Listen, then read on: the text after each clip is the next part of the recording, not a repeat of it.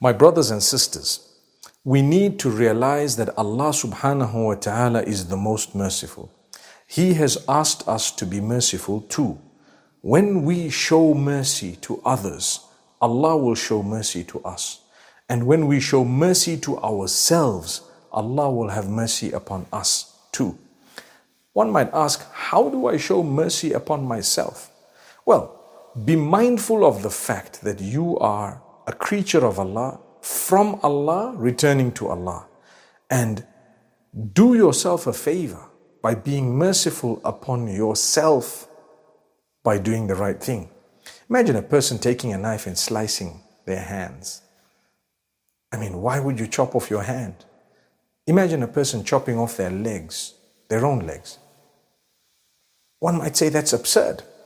But if we are from among those who don't prepare for the hereafter, or we do things in such a way that it would result in our loss of limbs in the hereafter, or heading into hellfire in the hereafter, then indeed we would be foolish. We would be foolish. So do good deeds and increase them, and have mercy on yourself by developing a relationship with Allah, and understand that Allah wants you to do good, and Allah wants you to be kind and merciful. When you're kind, Allah will be kind to you. And when you're kind to yourself, Allah will allow that kindness to seep through, and you feel contentment, you feel happiness. So one might say, how can I be merciful upon myself? By being real. That's what it is. How can I be real? Okay. Understand where you came from, where you are, where you're heading. So live your life in a way that this body of yours, or the soul that you have, is treated such that in the hereafter you just appreciate and you're thankful that you really did the right thing. So my brothers and sisters, remember this, because many people unfortunately lead their lives in such a way that they don't bother about the hereafter. What mercy have you had on yourself? Be disciplined. Every country has rules and regulations. Every religion has rules and regulations.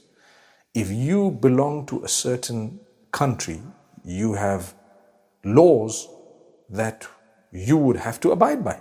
Well, if you belong to a certain faith, you would have rules and regulations that you have to abide by. So if you call yourself a Muslim, you cannot make up your own rules and regulations. I'm a Muslim, but you know what? I'm going to do this and do that, which Allah has prohibited.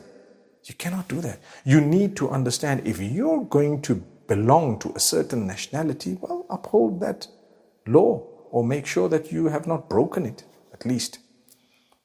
And if you're going to break it, you know what's going to happen. So, I remember a brother who actually was driving above the speed limit. And I told him, my brother, do you know that you might be fined? He says, I'll pay it. Subhanallah. So he was prepared to break the law and pay the fine. Well, look up to him.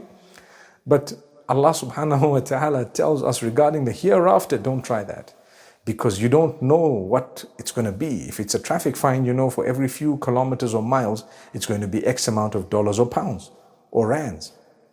But in the eyes of Allah, Allah says, تَحْسَبُونَهُ هَيِّنًا وَهُوَ عِنْدَ اللَّهِ عَظِيمٌ. Certain things you think that they are light, but in the eyes of Allah, they are very big, major sins, So be careful. My brothers and sisters, let's thank Allah. Let's be from among those who are merciful upon ourselves.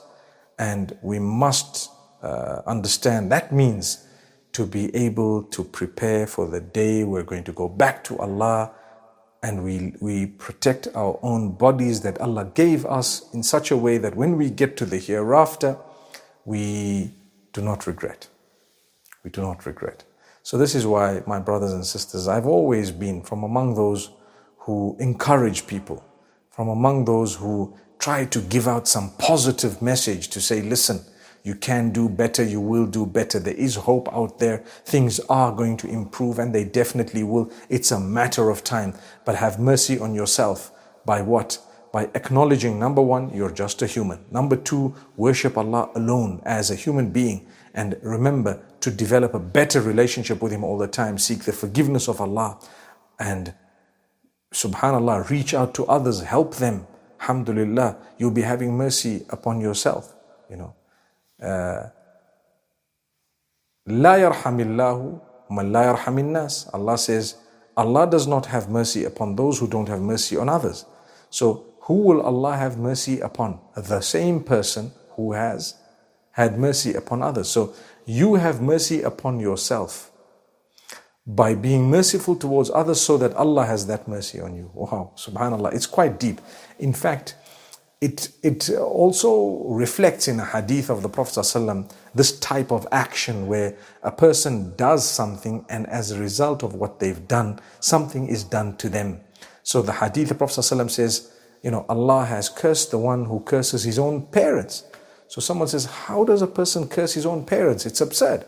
So he says, well, he curses the parents of another, and that person as a result curses his parents because of what he said and did.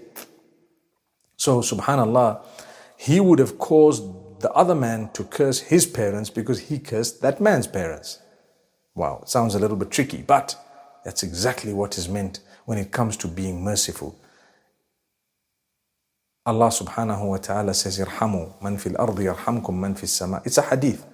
So it's Allah telling us through the blessed lips of the Prophet ﷺ through a hadith. And he says, have mercy upon those on earth, and the one in the heavens will have mercy upon you. May Allah subhanahu wa ta'ala strengthen us and grant us goodness. I don't wish to lengthen, but I do wish to remind you to say, please have mercy on yourself. You don't do things that would displease Allah. You don't earn the wrath of Allah. There is no way that we can run away from Allah. La malja'a wa la manja'a minka illa ilayk. Oh Allah, there is no hiding place. There is no place that we can run away from you. There is no might, no power except yours. We will be, if someone runs away from you, they will be running to you anyway. So there's no way that anyone can run away from Allah. You have no option but to develop a beautiful relationship with your Maker. Analyze what He wants from you. He wants purity. He wants goodness. He wants reaching out. He wants kindness. He wants amazing character and conduct from you and I. He wants us to worship Him alone. And that's it. Follow the beautiful example of the messengers. That is what Allah wants. So if you consider it carefully, when we discipline ourselves, wallahi, we achieve contentment, we achieve blessings. And so Allah didn't say, I won't test you because you're a good guy or you're a good woman or you're a good man or whoever.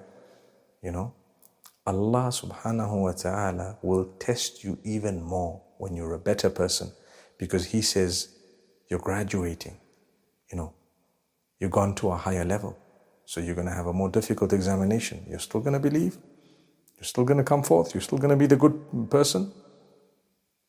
If you are, then alhamdulillah, alhamdulillah. May Allah make it easy for all of us and grant us ease and goodness. And may Allah subhanahu wa ta'ala open our doors. أقول قولي هذا وصلى الله وسلم على نبينا محمد والسلام عليكم ورحمة الله.